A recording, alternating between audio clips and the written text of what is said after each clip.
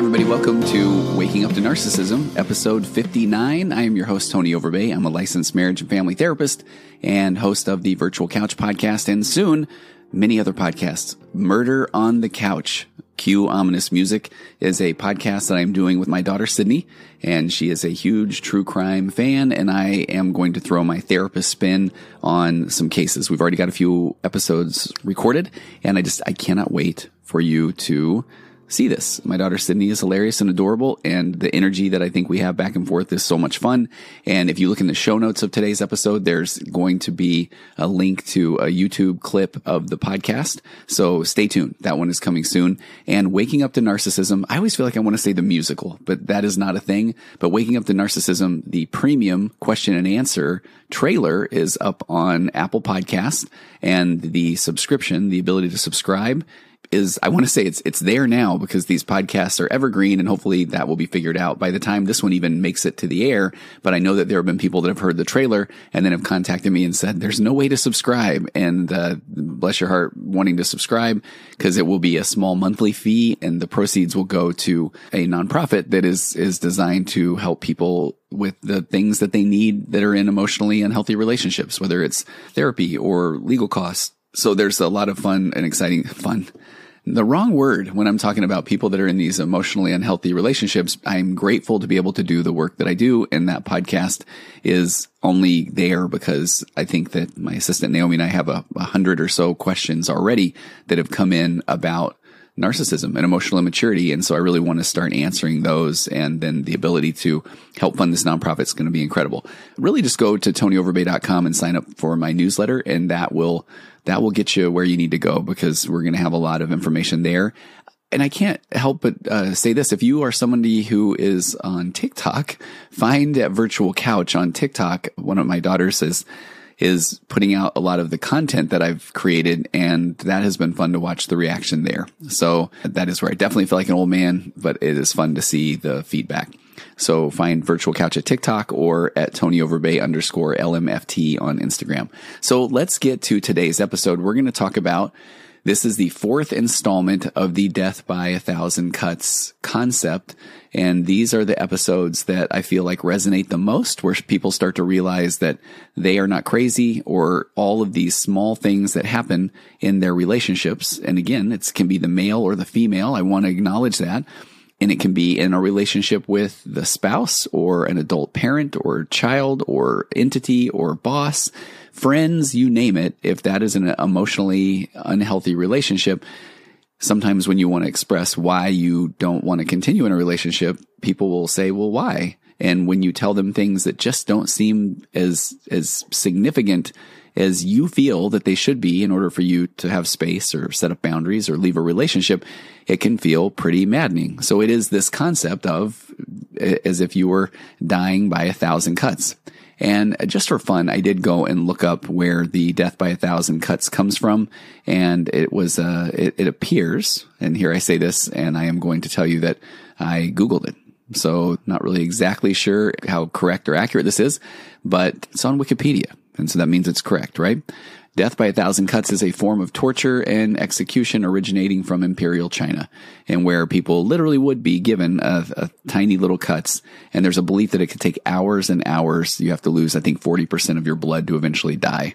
So that took a turn. But the concept is that these little hurts in a relationship or little wounds that eventually becomes too much. The way these little events, these negative events, slowly but surely in these unnoticed increments, then grow into these big gaping wounds that then you do feel like you have lost yourself. There's been a death of the relationship or a death of self. And so I reached out to my private women's Facebook group and said, hey, it's time for a fourth episode of Death by 1,000 Cuts. And so the group has grown significantly. And so there were enough responses within about a 12-hour period that we could do episodes 4, 5, and 6 right now. And so I'm sure that this will be a continuing series. So I'm going to read a lot of the examples. Everybody that is sharing the examples has given me permission. And then I'm sure that I will go off on some tangents and riffs about my thoughts on the reading between the lines of some of these examples. So one person just in essence started it off best by saying, this is the hard part of paper cuts, or the one-offs don't seem so bad. And she said, I mentioned to somebody at her church that her daughter isn't living with or speaking to her dad. And then that person at church said, well, has the dad done something egregious? And she said, no, he hasn't. But that's the thing. Nobody gets that there can still be abuse that isn't physical or sexual. She said, even sometimes I forget why she's mad at him because there really isn't one big thing. All that being said, she did share some examples. So her teenage daughter, this is talking in regard to her teenage daughter, that her ex, or the teenage daughter's father, he told her that he took down pictures of her in his house because he doesn't like being reminded of her. So right out of the gate, talk about emotional immaturity and these narcissistic traits or tendencies all the way up to the narcissistic personality disorder, but that an adult human being can tell their teenage daughter that they are taking down all the pictures in the home because he doesn't want to be reminded of her because she is not doing what he wants her to do. And then assuming that that father thinks that for some reason that is going to then cause the daughter, the teenage daughter, I could just go on with this, to then go, oh my gosh, I am not showing up the way that my dad would like for me to show up. The dad, it is on the father in that situation to recognize that my daughter does not feel safe or comfortable with me. So that is a me thing. So I need to go in with curiosity and empathy and patience and long suffering and kindness and charity and on and on and on, and then nurture and develop that relationship with that daughter. Here's the problem. If we are in that situation where that is happening, then I realize that train left that station a long time ago. So I want you to know the reason I like starting with this as an example is that this episode really is more for the person that is trying to make sense of the nonsense, or who is trying to say, okay, but what, was I not nice enough did I not tell my daughter that she needs to go and be with him more? Because that's not your job as the buffer, because if anything, that is you being, and I get it, wanting to be protective because you don't want to see your daughter hurt.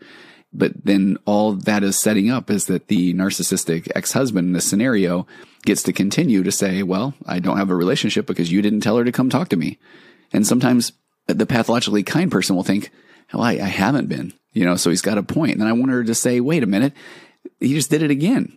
Now he can blame it on me. He takes no accountability. So other things that this particular person shared, she said that her narcissistic ex, he told his brother, so the narcissistic ex's brother, not to support his daughter's tennis fundraiser because she's not living with him.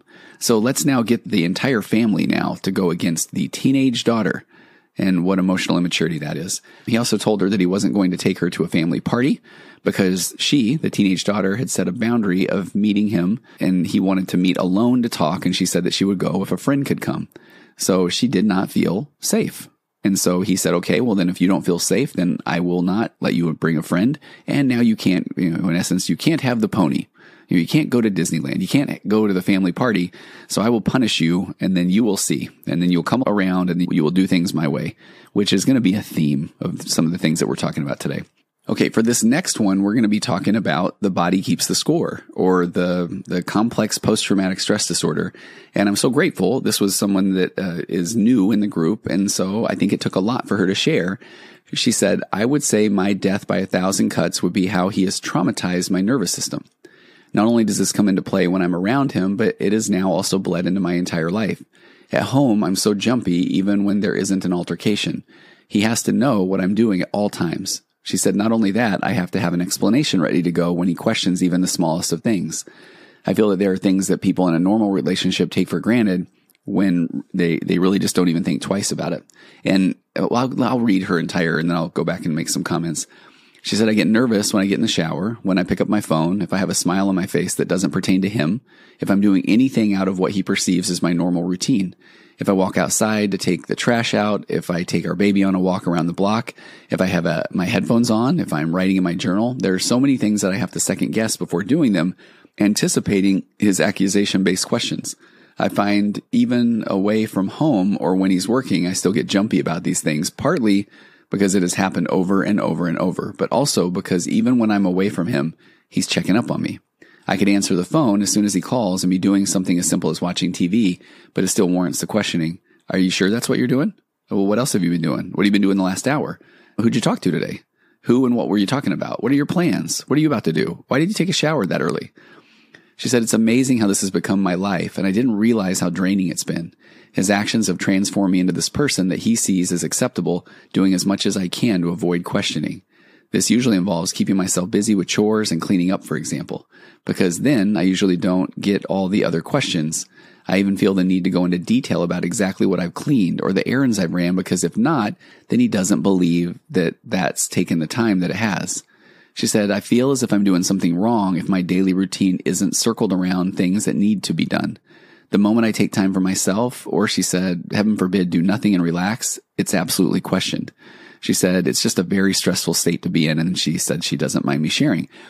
So the reason I appreciate this is I think that this is an extreme example of that, just feeling like that she is walking on eggshells. But I feel like this covers most of the people that I work with to some point. And it's even just those, who were you talking to? Now, in a healthy relationship, that's an opportunity for connection. Who were you talking to? But you have to feel like it. I mean, I just say, here's who I was talking to, and here's the crazy story we talked about. Or I just say we was talking to this person, and then the emotionally healthy partner says, I don't know, anything fun to talk about there? And if you say, no, not really. Okay. But the control is, who are you talking to? Well, why? What were you talking about?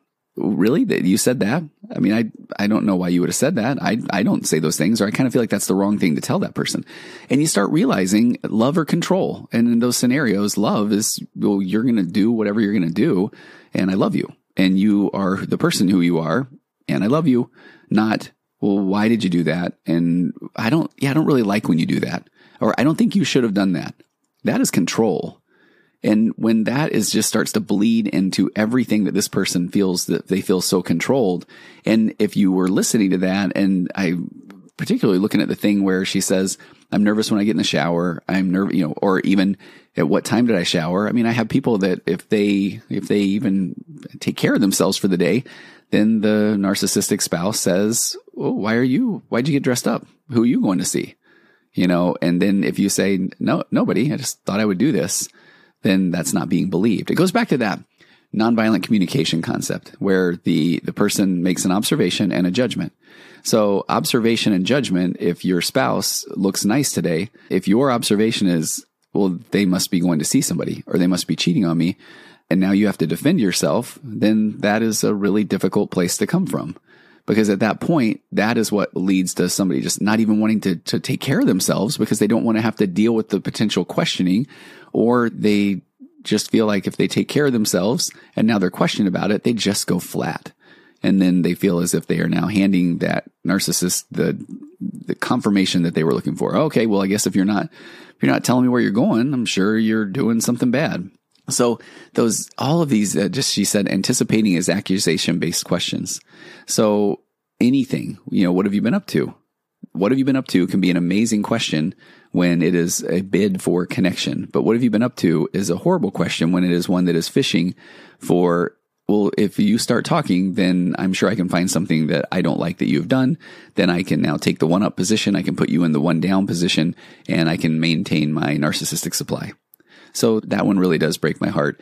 And when she talks about the end, she said, I feel like I'm doing something wrong if my daily routine isn't circled around things that have to be done. The moment I take time for myself or do nothing and relax, that it's questioned.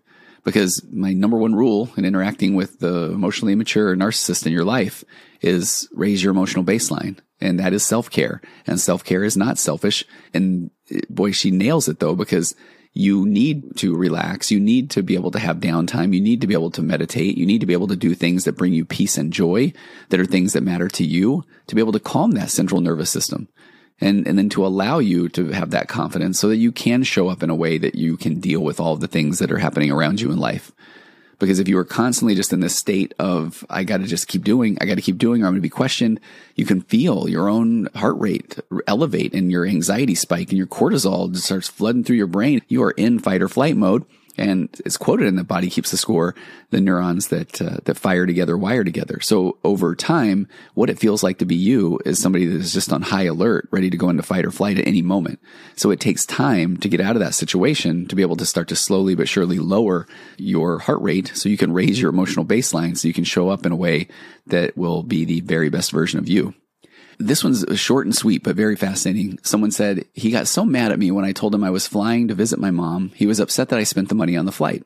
Then I told him that my mom bought the tickets. Then he flew off the handle because he said that he was the provider of the family, and now the mother's going to think that he can't provide.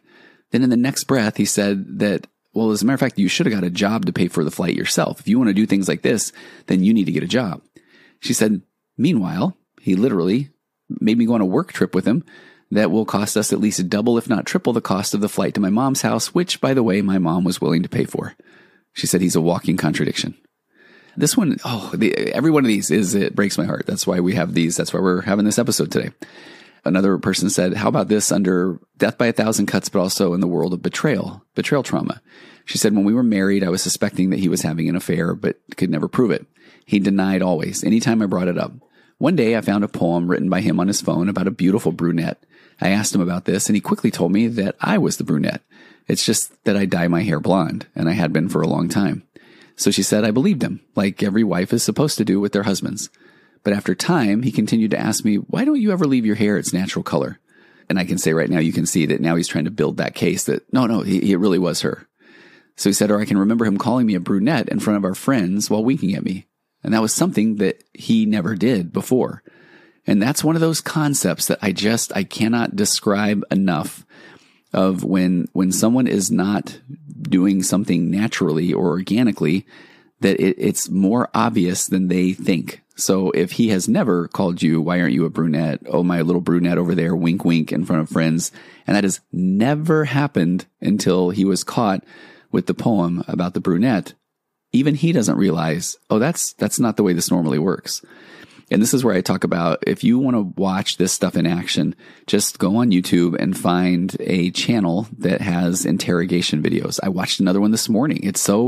I'm just mesmerized by them because you watch a person who thinks that they have created a narrative of how a quote normal person would have behaved in a situation, but now they're being interrogated by people that know exactly what to look for. And I feel like at times as a marriage therapist, you're almost like a marriage interrogator. And why I love my 4 pillars of a connected conversation is you are giving this framework in essence so that you can see who doesn't know how to use a framework, who doesn't play in the sandbox, who weaponizes the tool, and who takes this lifeline, this evidence-based lifeline, and finally feels like they learned how to communicate. And now the couple is excited and they grow closer together versus when you are, when somebody all of a sudden tells you they know exactly where they were 7 months ago on a Tuesday night, because that's when they did, in the interrogation videos, that's when they murdered someone. So then they say, if somebody says, hey, where were you on January 15th, 6 months ago? And they say, I don't know. How about January 13th? Oh, the 13th? Oh, yeah. I remember it was a Monday night. I was watching Monday Night Football. The Cards playing the Packers.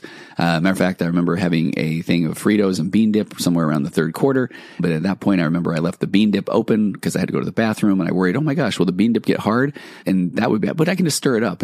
And which no one does. Has that. Why did he remember on that night? Oh, because he had murdered someone. And so he'd rehearsed the narrative over and over. So I know that I went on a tangent there a little bit, but that is I always call you my little brunette and wink at you around our friends every single time since being caught writing a poem about the affair partner that's a brunette that I've lied about. So, of course, she says, turns out the girl that he was cheating on with me was a brunette. And she said, I still react whenever I see a beautiful brunette or even the words brunette. She said, or one day while we were married, she said, I had a painting done his hometown and a place in particular in the hometown. She said we had moved down to her hometown, and she said, I just thought I wanted to bring a piece of his hometown down to us. I was grateful that we were in my hometown. And I assumed that was maybe hard for him and he missed his hometown. So she said, I had a giant painting completed, and I had commissioned an artist, and I was so excited to give it to him for his birthday. I gave him to him. The kids were there, and he looked and he said, what is this? You actually think this looks nice? I hope you didn't pay much for this. Kind of looks like a little kid painted it. Like, where'd you even find this artist? She said, I was devastated. I was so proud of this painting and this gift idea. She said, I still have the painting and I can't decide what to do with it. These comments he made on them went on for weeks and weeks and weeks. And this woman said in particular, feel free to share. She said, I'll probably post more because I have so many of these examples now that I'm aware. And I feel like this is one where if you desire love and a connection with your spouse, this is where I really do feel like it is absolutely a good thing to take any gift and say thank you. It really is. Because when somebody throws out there really, you think this is good? This is crap. And I know people could argue, well, he's just being honest. No, he's being a jerk. I mean, that one, again, what is the point of that? Even if you don't like it, then that's something that other person that you care about, that's their emotional bid. With that painting is their heart. And so what a gift for somebody to hand me their heart and say, hey, I thought about you this much. Because then at that point, if I'm struggling with, I don't like it, honestly, it's a me issue. And as you can see in this example, yeah, it's a big old him issue. Now, if he was emotionally mature and he did say, I so appreciate that. And if she's catching the vibe and saying, I feel like there's a little something off. Oh, I mean, and I know I'm painting this amazing version of this story where there will be a pot of gold at the end. But an emotionally healthy version would be, okay, he still is like so grateful and so much. And if she says, boy, you seem a little off, and then they have an emotionally mature conversation, it might be because he says, my hometown is not a place of happy memories. And that's why we moved to your hometown. But I'm so grateful that you thought of it that way. And because now we got some good old self-confrontation. We're having a shared experience. And now we can process emotion together with another human being. And how beautiful is that? So none of that is happening with the interaction that I just shared. Next, one woman just shared a lot of just the little bullet points, but I so appreciated this because these are some of the ones that came up in earlier episodes as well that I continue to get emails about. Driving very, very slow when I was late, or even just if I made sure and said, we got to get somewhere on time. And she didn't write this, but I could add because I get this one on a regular basis. Or of course, when he needs to get there, now here comes control. There's going to be anger and rudeness and loud voices, and because we will go or I will leave you. But if you want to go and you want to get there on time, then all of a sudden now he is suddenly captivated by getting a toothpick and cleaning things out of the grout on a kitchen counter, which is a very real story that I heard a few years ago. This one, again, they break my heart. Taunting me with grocery money, holding it out and pulling it back. Hiding my bank card if I left it out to teach me a lesson. That one, hiding my fill in the blank, hiding my shoes, hiding my purse, hiding my coat, hiding my keys. That one I hear over and over again to teach me a lesson. So if anyone is more on the emotionally immature side and listening at this point, if somebody leaves something out, try this one. Hey, you forgot your keys. And I am putting a dramatic pause in here because that is an opportunity for the other person to say, thank you. I really appreciate that. And then, or sometimes you might say, I think you forgot your keys. And they may say, oh, I have another set. And then you say, oh, okay. And you leave together. It's an amazing experience. I sound like I'm being facetious, and there's a little bit of that. But if I have to teach my spouse a lesson, I am a jerk. This is plain and simple. If I see an opportunity where I can be of service and help to my spouse so that she will not feel less than or feel dumb, what an opportunity. What a joy. She also shared refusing to be a Boy Scout dad until it was time for the Pinewood Derby, when then he showed up looking like an involved dad. I could do episodes completely on, I don't know how many times I've had this conversation with people. And what's funny is I didn't grow up a scout. My son gave it a shot. And when it was Pinewood Derby time, I actually had post-traumatic stress disorder as a kid, doing my own Pinewood Derby car and taking dead last. So in that moment, it was funny because I just thought, how many of these things are happening at Pinewood Derby Day? Are there the insecure dads like myself that don't know how to build things? Are there the kids that all they want to do is win because their dad is going to get mad at them if they don't win? Because I've processed plenty of those sessions as well. Or in walks Dad of the Year, who, especially lately, I've had a couple of examples of people that go and buy their Pinewood Derby car kit off of eBay or online, which, if I would have had that opportunity when I was younger, but I digress. But those times, none of those are somebody showing up organically. Another woman said, how about the inability to resist interrupting with what he would have said or done when somebody is trying to concentrate or somebody is trying to study or him coming in with stupid jokes or making noise, anything for attention.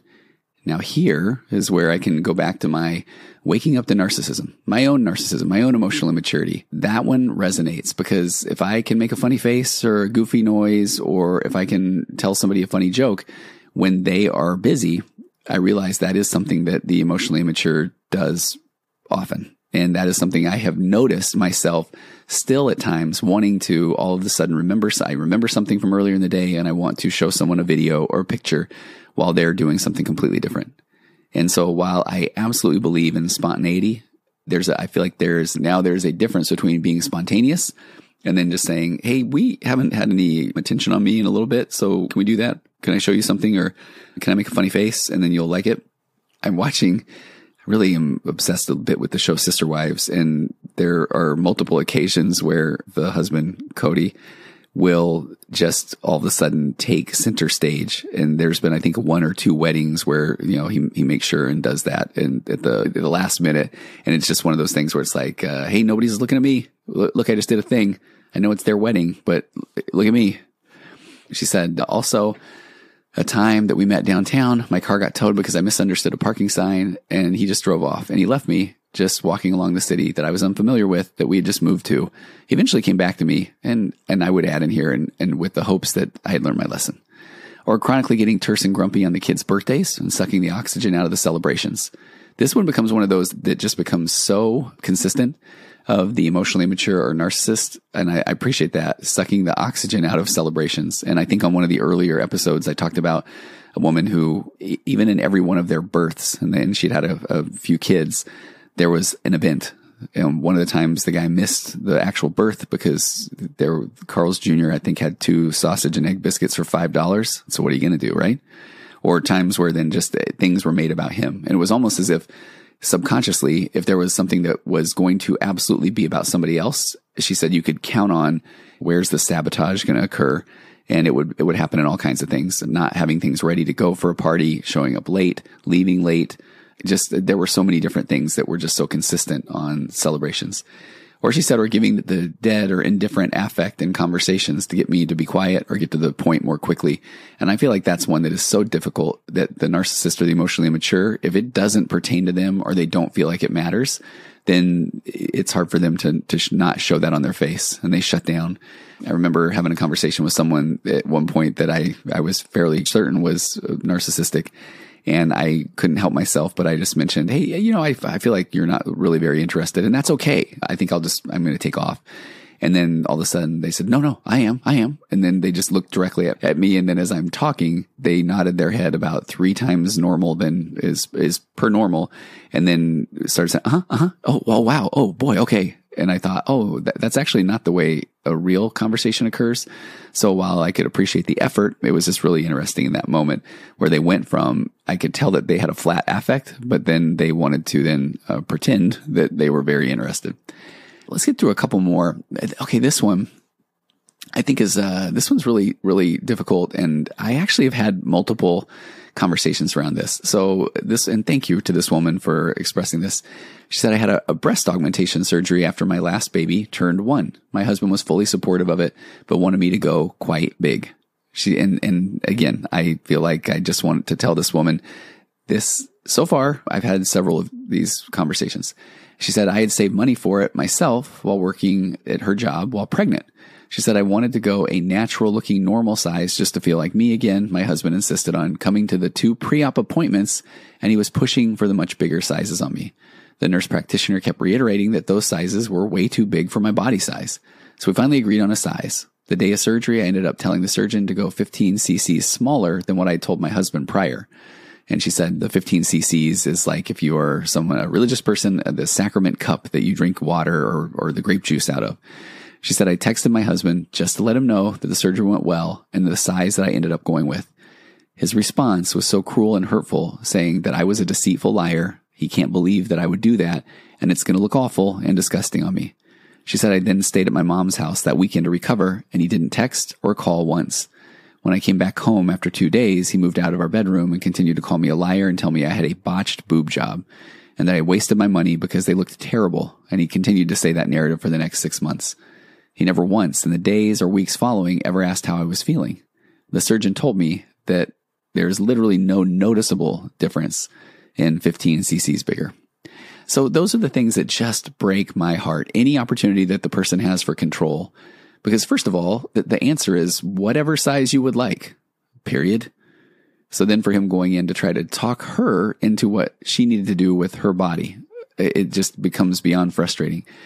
And so then even if she decides, okay, I'm not going to go with that size, then nothing more for a husband than, okay, thanks for letting me know. So I think that people hearing this, it won't necessarily just be about the breast augmentation surgery. It will be about coming home from the hospital after birth. It can be, I've had an example of a guy who got an ACL surgery and his wife not showing up for him post-op.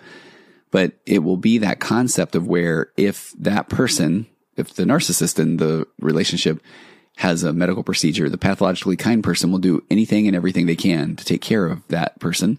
But then if the pathologically kind person is taking care of, has something go on, then that really is an inconvenience for the narcissist. And they still have work to do. They still have things to do. And so what were you expecting? And just that inconsistency or the consistency of the invalidation speaks volumes. Let's get to a couple more and then we'll wrap things up today. Another interesting anecdote that someone shared to me. She said that on her wedding day, so given a little bit of context, she was talking about the wedding day being a difficult moment or being a difficult day as it would come up each year as the relationship continued to get worse. And then at one point when they had separated, now, this brings us up to where she's telling the story. She says, another interesting anecdote is that on our wedding day, a year later, this was just this past year, she said, I tried to forget all about the day. She said, I was also gray rocking and not giving him much attention at all those days. And for those who are unfamiliar with gray rocking is one of the many techniques that people use to protect themselves from abuse. I'm reading from medicalnewstoday.com.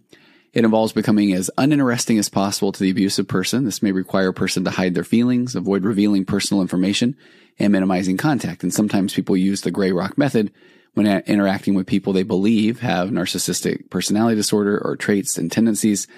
And according to Medical News Today, however, a relationship can be harmful regardless of whether a person has a personality disorder and whether the abuse is intentional. And they even go on to say it's unclear whether the gray rock method reliably works. It may have risks as long as the person is in contact with the perpetrator. And I would say that the gray rock method is similar to my popcorn moments. You're just sitting back and watching the show.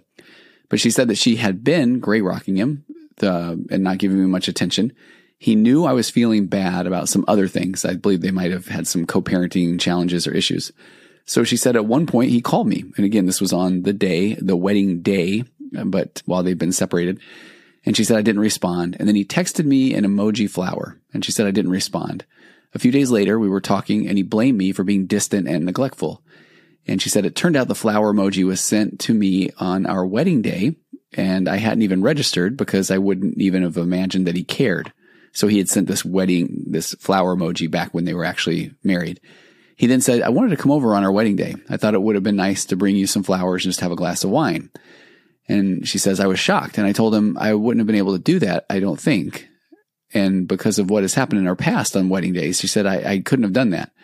But then here's the part that I really appreciate about this story. She said, later I processed and I thought, if he actually had wanted to do that, then why didn't he text me exactly what he wanted to do? Why didn't he even mention our wedding day in his message? It was a flower emoji. And I told him I was having a bad time over some other stuff. So I thought it was about that. And I love that she went on to say she's having many revelations like that when you realize how does a normal human being operate. And if they want to share a thought, a story, then they share a thought or a story. So they don't just send some coded message out and then see if the person takes the bait. Because now he can say, oh, I had perfectly good intentions. If you would have reached back out to me, we would have had an amazing experience. I would have been incredibly emotionally mature. We could have talked about the kids and co-parenting, and you would have seen that I have changed. But instead, I believe, and I don't know him, but confabulated a good narrative that, well, how can I make her feel bad? Oh, I'll tell you what. Oh yeah, that's what I meant with that flower emoji. And she said, as I write this, I have so many revelations. And she said she's going to talk to her therapist about it. And I love that she said that with her therapist, they're doing amazing conversations where she said, I talk to my narcissistic ex as if he's in the other chair. And then I take his perspective and I change chairs and talk as if I was him. She said it's really helping her process and seeing the craziness of the conversations and the dynamics. And I love that. I have not done, they call that is a little bit of an empty chair technique. And I have not done that myself in my practice, but I know that is it can be a very powerful technique. I think often, even in the way that I do this, I love having somebody talk through and then what did he say or what did she say? And so when the pathologically kind person in my office is saying, but maybe I took things wrong. But then when they start talking through, they know what that conversation would sound like. So I love what she's saying. And then when they say it out loud, which is the key, then you can typically get to the point where, okay, yeah, this is where, again, I have overlooked a lot of these. I turned some red flags yellow, I guess is a better way to put that. Another person shared, she said, one thing that I noticed the other day is how my emotionally immature husband seems to see everything as a slight against him and can play the victim in such odd ways. That this is a fabulous story. I'm going to change a little bit of the details. But she said she went with their son and her to, it was a music class, and he usually isn't able to go, and the son is under the age of 3. And when the son's at music class, he mostly just runs around because he's encouraged because he's under 3. And he comes up every once in a while and he will hug his mom. So with both of the people being there, he just went over and would hug one of them and then run off again. But she said it was split pretty evenly. However, almost every single time that he would hug the wife, then the husband would comment something like, oh, okay, mom's your favorite. I'm just second fiddle, but I'm okay with that. All while smiling, looking around at everybody else for approval. She said it took me a while to figure out why it bothered me so much, because if he really didn't care, he wouldn't feel the need to comment every time that happened. And how will that make the son feel when he's old enough to understand that showing affection toward the wife, his mom, is going to hurt dad's feelings? And the way that he's expressing his hurt while pretending that he's not hurt at all can be crazy making. And that point alone is showing how that's going to be modeled. So you better choose dad, or dad is going to be upset. And so the kid is going to freeze, and they're going to start now in their own caretaking role and having to try to manage the emotions of, if let's just say that he even sees that mom's hurt later, emotionally down or withdrawn, and he wants to go rescue because now he's programmed to rescue. But then he sees dad walk in the room, and now all of a sudden he's got a decision to make. I know dad will get mad. And mom, I don't know, she's the one that usually buffers. And you can just see that now we're teaching our kids to caretake and to put their needs aside and to try to manage the room and then to try to calm everyone's anxiety. So we're creating, in essence, a highly sensitive person who will then look for someone that they may need to caretake. And that can be really difficult to watch as that child grows up. Another person just simply said when she's crying or frustrated, and she said, I need you. I would just love for you just to be nice. And then her husband shouting, I was nice to you all morning. Doesn't that count for anything? We'll wrap this up with another person shared, when my sister passed away, who was my best friend, we were at the graveside, and it was a very sudden death, and I was barely able to function. And he was just hugging and talking to everybody. And she said, I was just standing there basically by myself, and finally had to say, can I get a hug from you? And she said that was one of her aha moments, because of his reaction to her request or ask, where he realized he doesn't really care about me. Now, again, here's why I want to share that one as we wrap things up, is somebody simply hearing this example, especially maybe someone that we've referred to in the past as a Switzerland friend, meaning that they are one who just immediately, and I understand this goes to, well, there's two sides to every story. Maybe he was going through a lot himself. Maybe that he was close to her as well, and he knew that the two of you would be able to reconnect later. So they may say that this person that is sharing this example is being a bit more dramatic. But here's where I want to say that with that person who left the last comment, I know far more to that story. And I know that this person was often told by their husband that she was the problem. There was one time that I think this is just such a phenomenal example that then I would see over and over again in my practice when working with the narcissistic or emotionally immature. One time he had mentioned that, and he said even his doctor agreed that his wife at that time needed to be on medication and needed professional help. So let's just pause. Let's break this one down for a second and go back to that example that I gave about watching the interrogation videos. And the person who's being interrogated thinks that they are saying things that make absolute perfect sense, saying that things that will prove their point, their manipulative point, that all of these people agree with them, that their wife is crazy and therefore she is the problem. She needs to do something, not him, but her.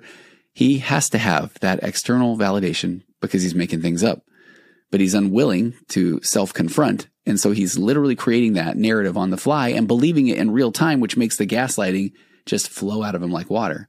Because in that scenario, I specifically said, well, we should probably get on a call with that doctor, because if the doctor was able to make a diagnosis off of the husband's description of his wife during his appointment, I might add, because how many times have you been to the doctor and they just had some time to kill? And you go through all the things that you were there to talk to the doctor about. And then you say, hey, doc, let me tell you a couple of things about my wife, who you don't know, by the way. And then can you give me your professional opinion, one that ends with, I might add, in a medical diagnosis that you are so sure of that she needs medical intervention? I mean, it's insanity.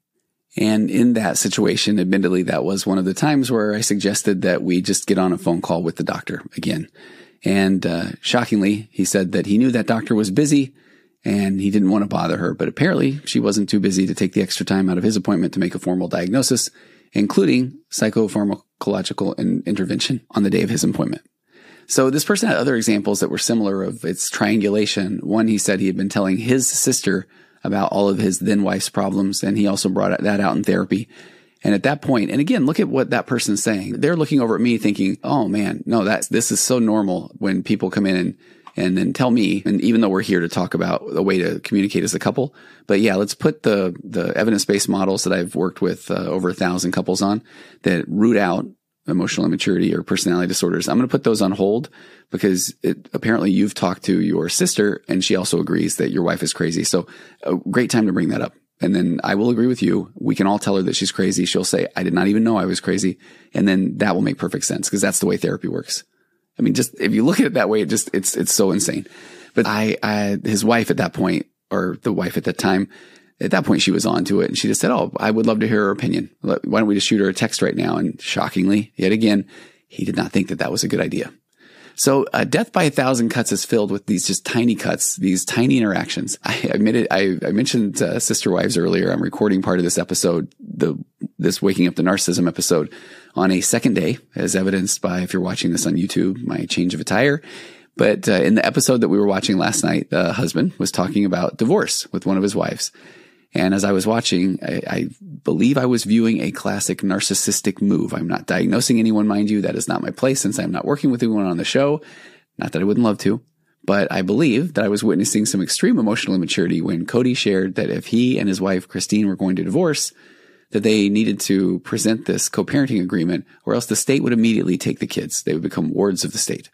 And I bring this example simply because when I have worked with people going through divorce, for example, typically the more emotionally immature person has all kinds of thoughts, facts, ideas on what that divorce process entails, despite the fact that they may have never met with an attorney or been divorced before, but they absolutely know what is going to happen. And that once again represents a bigger picture of the person simply spouting out words in one moment, confabulating a story that fits their narrative, even in that moment, that he knew more than she did, that he was smarter and she was not as smart, and she didn't know even what she was getting into, but he did. One day I would love to do a complete deep dive on a reaction to that entire series of that show. But I do have enough material now for additional 1,000 Cuts episodes, but I would love to hear more. And I feel like every time that I have shared one of these episodes, the 3 previous ones, this is where I get a number of emails of people saying, okay, this is my life. And so many people feel like, well, isn't everybody going through that kind of insanity? And they're not. Relationships aren't perfect by any means. But when this is the air that you breathe in your relationship of just feeling like there's just this complete insanity and these small things that happen over and over again, and the gaslighting and that you cannot even have your own thoughts or feelings or opinions, and you hold back because you aren't even sure if I should even bring something up because it usually doesn't go well, and you're trying to figure out when is the best time to finally bring up something that I just have to say because it's affecting the kids, it's affecting my mental health, or it's something that we need to talk about. But when we do, then things just go bad. That is not normal. And that's what I would love for you to start to just even think about looking for help, whether it's professional help or turning to people that are non-Switzerland friends just to start to feel like you are not crazy, because you're not. There's a good chance you're being emotionally manipulated or abused. And this is just part of the process of awakening and waking up to that narcissism. Or if you are listening to this, and I'm so open about this is all created initially because of understanding my own emotional immaturity, narcissistic traits and tendencies.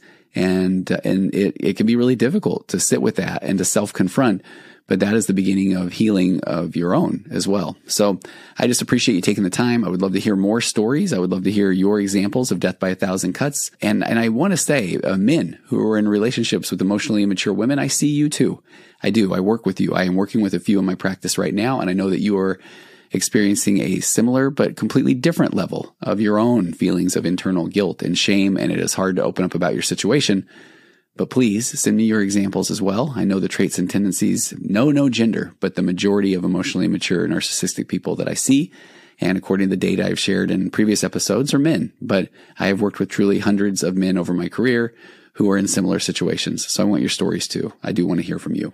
So thanks for taking the time, and feel free to share these episodes, especially these Death by 1,000 Cuts episodes, because I think these are the ones that really hit and people really understand these, and they start to resonate and people start to wake up to their own, the narcissism or the emotional immaturity in their relationships. Thanks again, and we'll see you next time on Waking Up to Narcissism.